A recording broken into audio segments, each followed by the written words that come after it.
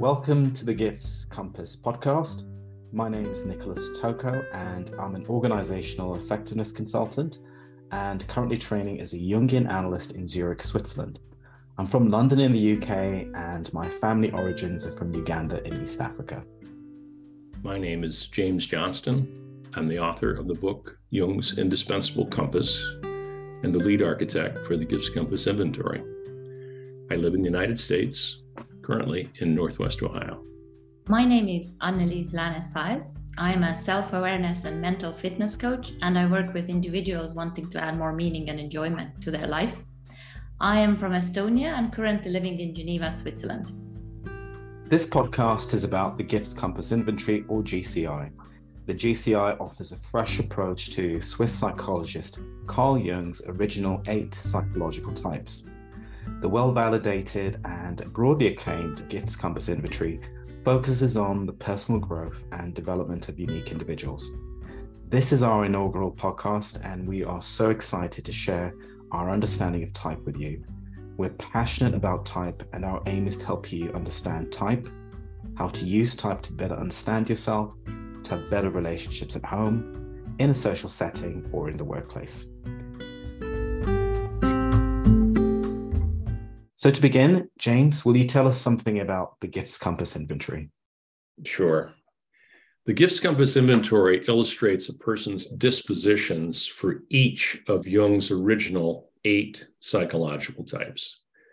It is not a personality assessment. Rather, it considers Jung's types as sets of gifts or aptitudes inherent in each type. We illustrate those 8 gifts as a compass. Jung frequently spoke of his psychological type model as a compass. The Gifts Compass illustrates dispositions for each of the 8 gifts, as well as broader orientations to life, shown as orientations and headings on the compass. The GCI was born out of a seeming need to articulate Jung's model in a more nuanced and flexible way, and one that could depict dispositions not just for the lead and auxiliary types, but all the way down to what Jung called the shadow, or those types that are simply less accessible to an individual. Individuation, Jung's term for the fuller expression of the unique individual personality, is a key centerpiece of analytical psychology. And the GCI has been useful to depth psychologists in understanding the types in relation to that all-important process. But the GCI is also quite useful for many aspects of life that we will consider in this and later podcasts. So how does type play out in life? Why is it important? What does it mean for you as an individual, for your relationships, for your family, and in the workplace? Let's tell you a little bit about our preferences. Annelies? My preference is in the lover quadrant. My leads are in introverted feeling and introverted intuition. And when I think how this has played out throughout my life, I always continue to learn our inner motivations and how we're different. I did that since I first learned about psychological types, starting around university. And even though I started out in a sales career, something that wasn't an obvious match to my preference, I did not have all the understanding awareness I have now, but I found it fascinating to understand how our clients are different from us and into which quadrants they go to and how they think. For example, when I met a sovereign, I knew how to adapt my language and what would be interesting for them to hear. Or if I met a warrior, which really stressed me out because they thought in a totally different way, but they wanted to know more about what is the bottom line for this product or that, and what are the technical features and how is it credible. Versus the sovereign wanted it to be cool and trendy. So I found all of that fascinating. And this has helped me to make sense out of relationships, out of workplace team dynamics, and etc. When I completed the Gifts Compass inventory for my own purposes to develop a personal profile. I dutifully followed the explicit instructions, which tell an individual to look back on one's life and remember the experiences that were most enjoyable. And I looked back on my life and I found 3 experiences that I used as my experiences in completing the assessment.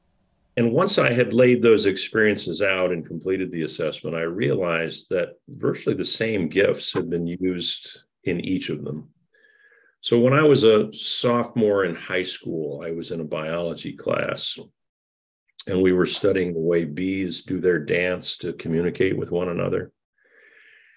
And it occurred to me that there was a better way for the bees to do their dance. So I studied their process and then came up with a better dance for the bees. And unfortunately, I couldn't communicate it to them. But it was the process that was exhilarating for me. It was a process where sort of time stopped as I was investigating, researching, understanding, and then developing a solution. And the second experience I used came from my graduate work when I was studying architecture. I had the good fortune to be a teaching assistant in an urban design studio led by the chief architect for a new city in India. And they had a master plan that they'd already developed. But in thoroughly researching Indian culture and economics and understanding environment and climate and topology, it occurred to me that there was a better way to organize the master plan so that the people of India, especially the people living in the countryside, could have greater opportunities to create community and find employment. So that was the second experience. And then the third experience was later in life, bumping into Carl Jung's work and psychological types, and in an understanding some of what was out there and available in terms of interpreting his model, it seemed to me that there was a better way. So again, thorough research into Jung's model, not just the model of psychological types, but its relationship to what Jung called individuation, the complete development of the individual personality. So the tremendous amount of research, and again, looking for what we architects call an elegant solution to a complex problem. And out of that was born really the Gifts Compass, and along with it, a book to articulate the intellectual foundation for all of that.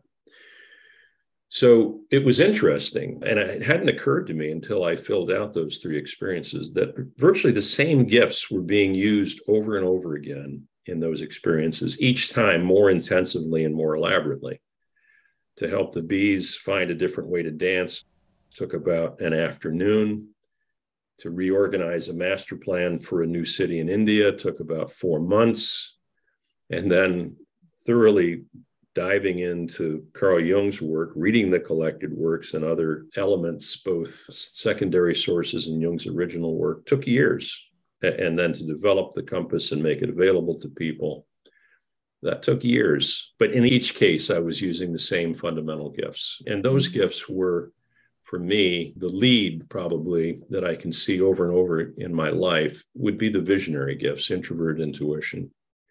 And along with those, the catalytic gifts, extroverted intuition. And those 2 are probably my 2 lead gifts, introverted intuition and extroverted intuition.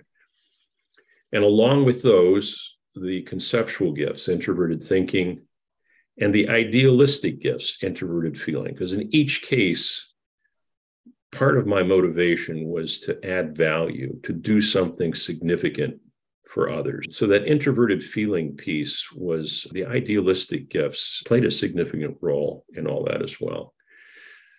So through reviewing those 3 experiences, I became clearer about which gifts had really led my personal biography over time. So my earliest memories of my type preference, which is extroverted sensation, I can really go back to my early childhood between the ages of 2 to 5. My lead gifts or preferences, extroverted sensation. It made me really consider this idea of nature versus nurture. As I got older, I became aware of Jung's psychological types, and I understood how those types manifested in me, so to speak. I grew up in Pittsburgh in the US, and I have some really distinct memories of engaging extroverted sensation. And just to give you an example, I remember coming back from school one day, and my mother was in the kitchen cooking. And I asked her, "So what's for dinner tonight?" And I had this sinking feeling we're going to have meatloaf again. For anyone who grew up in the States, you know that meatloaf was a culinary specialty on the dinner table in the US. And I absolutely hated it. And I was very young at the time. I always used to dread this meal. And my mum looked at me and was incredibly upset because I responded by saying, "Oh, brother," when she told me we're having meatloaf for dinner. And I recall being asked to sit on the chair for hours. Food for me was the taste of food, and having some kind of sophisticated taste and smell as well was very apparent to me as a child. I also recall a family member visiting us in the US from Uganda, a very close family relative of my dad. And he wore an aftershave that I just really disliked. And he stayed for us for about a week. And I just remember feeling quite ill actually throughout that week because of his aftershave. But again, I was very attuned to smell, which is a hallmark of extroverted sensation. I also recall going to a Sunday barbecue in Pittsburgh with some family friends, and I left the family gathering to go into this barn, and I found a hammer and some nails, and I started playing with this hammer and nail, and I accidentally hit my finger, and there was blood everywhere. But I wasn't in pain. I was actually quite spellbound by the sight and smell of blood. Now, that may sound very gory, but again, this was extroverted sensation, right? Very much sight, sounds, and smells. Another example I'll give as well, this is on the 4th of July. I remember going to see a fireworks show in Pittsburgh, 4th of July, Independence Day in the US. And I was completely afraid of the fireworks, and particularly the sounds. And again, I was very young, between the ages of probably 2 to 5. And these are all very vivid memories for me. So for me, I often wondered whether this lead gift of mine was something I was born with, or did it develop in me because I was living in the US? The US is a classic extroverted sensation country. I think James will probably agree. It's an interesting question for me, right? But I know from a very young age that extroverted sensation has been a lead function in me. Through my adolescence and becoming an adult, I was involved in lots of sports. I played football, rugby, I was in the swimming team, I was in the athletics team. And even in my work as an organizational effectiveness consultant, my work is all about helping organizations transform. And that requires a lot of energy, a lot of being able to get things done. And that's always been a strength for me. I do have an interesting dynamic, which is my inferior function, which is the gift that we least prefer. I have a classic tension of opposites of extroverted sensation and introverted intuition.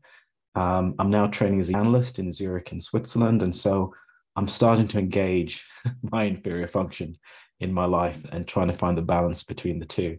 I think I've got there. There's still a tension. I'm enjoying my training here in Switzerland. But yes, that gives you an idea of my preferences in terms of extroverted sensation. That's a nice illustration of what Jung called the integration of opposites, and as a key part of the process of individuation.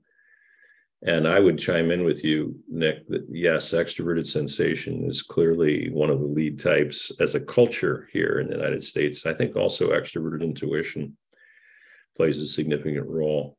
And just a footnote to your comment about meatloaf, that meatloaf was Pat Nixon's favorite meal. She was the wife of Richard Nixon. That's how prominent the enjoyment of meatloaf was at one time in the history of the United States. Yeah, I think this is in the 70s, right? So I lived in the US in the late 70s. President Carter was in the office, and I think Nixon had obviously just left the White House. But yeah, meatloaf was quite a thing, right? Yeah, fortunately, it's not as great of a favor today as it was then. Yeah. I found it super interesting, actually, this idea of thinking of the countries, what types they are. Because, for example, when I lived in Estonia and I moved to Finland, I felt that Finland was a much better match for me. because Estonia is super entrepreneurial. So you have to be doing something to do. It's very fast paced in a way and very spontaneous. Versus Finland, you can just be in peace and nobody disturbs you, and you can write down your ideas and be in your own thoughts, which I enjoyed a lot. Yeah. And, so it would be interesting to analyze different countries as well. I agree. I think I then grew up in the UK, and I think the UK for me is predominantly probably introverted sensation. It's very steeped in tradition and the past and the history. It really informs UK life now is based on what's happened in the past. And I've got to say, for me, talking about countries, the countries that have really appealed to me are the US. When I'm in the US, I feel at home. I've got a lot of friends in Washington, DC. I'd like to move there at some point. I really feel at home in the US. Whereas in the UK, I feel a little bit held back by the history. I think that's a classic sign of introverted sensation. James?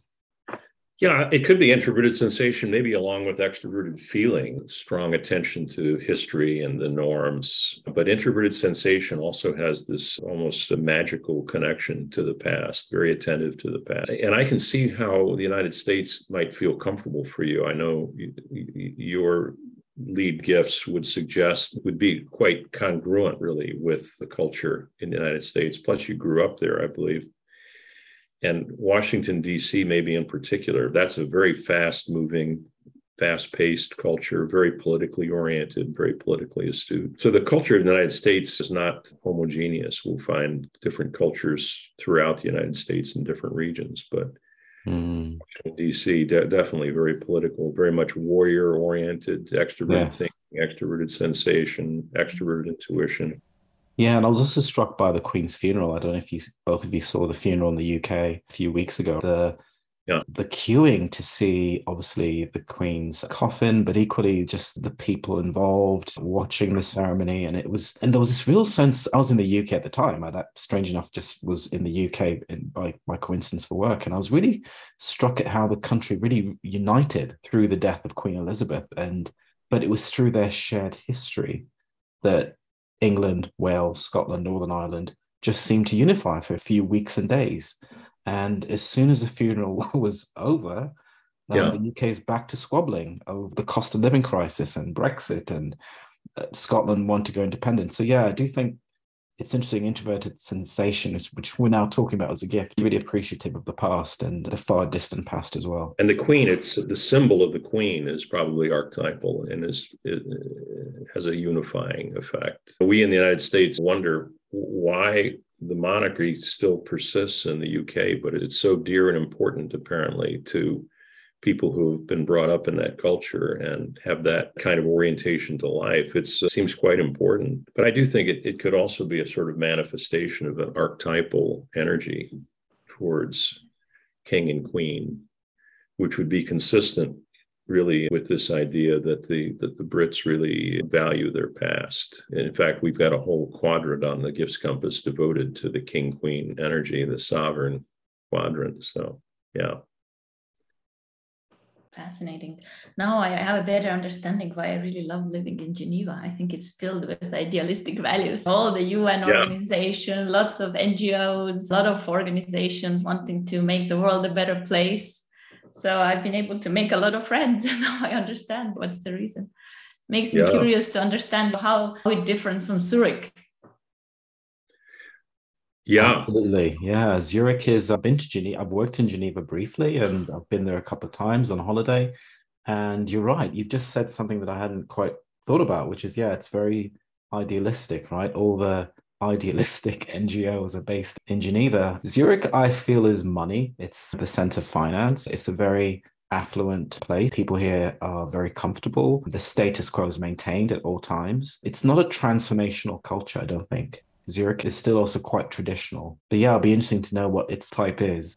I would pick actually just one country I would suggest is, talking about inferior function, is India. So I went to India for 6 weeks, and India for me is introvert intuition throughout the whole country. It's almost like a dreamlike experience when you go to India, very visionary itself in its culture and its traditions and its religions. So for me, spending quite a bit of time in India felt like almost like a dreamy trip when I went there many years ago. Yeah. What a wonderful way to directly encounter your inferior function. Yeah, absolutely. So let's talk about what the value of the GCI is and knowing one's gifts. What's the value of the GCI to you and knowing your own gifts? For me personally, it is really mostly it is the appreciation of my inner wisdom and understanding and being able to hear guidance from within. For me, like this deeper understanding of psychological types raises my self-awareness and understanding of myself. And it helps me to get into that positive spiral of self-listening, to notice the clues, and then through that strengthening my guidance from within and the powerful inner wisdom that is inside us. I find this super useful to remind myself, take the pressure off in situations that normally really stress me out. Public speaking, for example, or being in meetings when sometimes the inner voice starts to say something that is maybe not productive, but just calm myself down and put the focus on something else. For me, I just see so many applications of psychological types. But for me, I always come back to Jung's work and Jung's original application of psychological types, which is all about a person's biography, the history and the future of that biography. It's about the personal growth and development. It's personal transformation. It's not about being stagnant. The GCI is just a snapshot in time and gives a person an indication of where each of the 8 types are positioned at that moment in time. But with what Jung called individuation, personal development, those relationships change. The types are dynamic. And so they help to explain a person's biography, what a person has been drawn to, where they feel most comfortable, where they feel uncomfortable, what career pursuits have been most appealing, where their enthusiasm and their energy is coming from. But it also anticipates the future. If a person is developing through individuation, the gifts compass also reveals where they're headed. It's a picture of destiny as well as history. And I find the application of Jung's types to be especially useful and perhaps most profound in understanding an individual's biography and future life. Of course, there are all kinds of other applications for career, for teamwork, for relationships, and we'll be talking about those, I know, in future podcasts. But I think for Jung, it was primarily, what does this mean for what the individual is experiencing now? What have they experienced, and where are they going in terms of their individuation process? I really like what you said, James, about destiny. I've got to say that's the one word that I picked up in Jung's writings, the collected works. I'm not sure it was in Psychological Types. That's the book to read to find out a bit more about Jung's psychological types. The idea of destiny really appealed to me because I thought it really helped me delve into types, because I guess I wanted to figure out my own destiny. But I think it really helped me better understand myself, my true self. I obviously, from a very young age, I obviously preferred extroverted sensation, but at some point, and I think this might be a culture issue, I started to identify with extroverted thinking. So when I did various personality assessments, extroverted thinking always came up as my preferred function. But like you, Annalise, I used to get quite nervous before presentations at work, or if I had to deliver a presentation. And I always used to wonder why that would happen to me, because I'd almost feel I'm going to get stage fright. And when I started the presentation, I was absolutely fine. When I was in the moment, I'll deliver the presentation, but I was never really as interested in the Q&A session at the end, because then they would ask me questions and I would have to answer in a detailed way. So I identified with extroverted thinking because I think that was probably my Ugandan heritage, as a lot of African people, particularly I'm first generation African immigrant in the UK. You know, that you're told, go to university, you need to become a doctor or an engineer, and it's all about learning.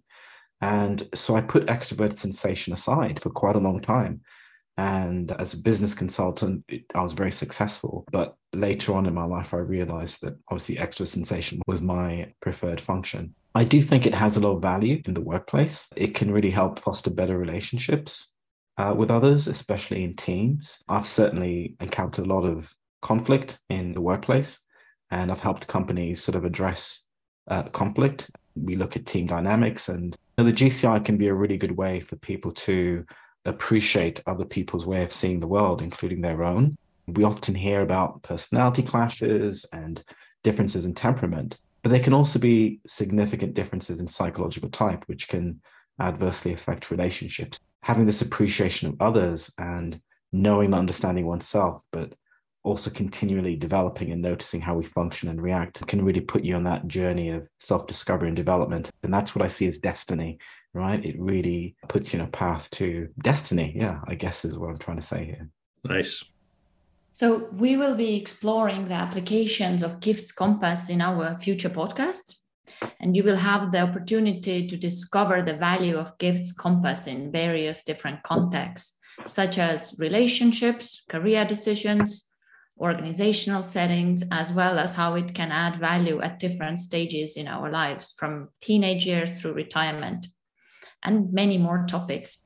The applications of Gifts Compass are wide and vast. To learn more about Gifts Compass, go to yourlifeatlas.com, and until next time.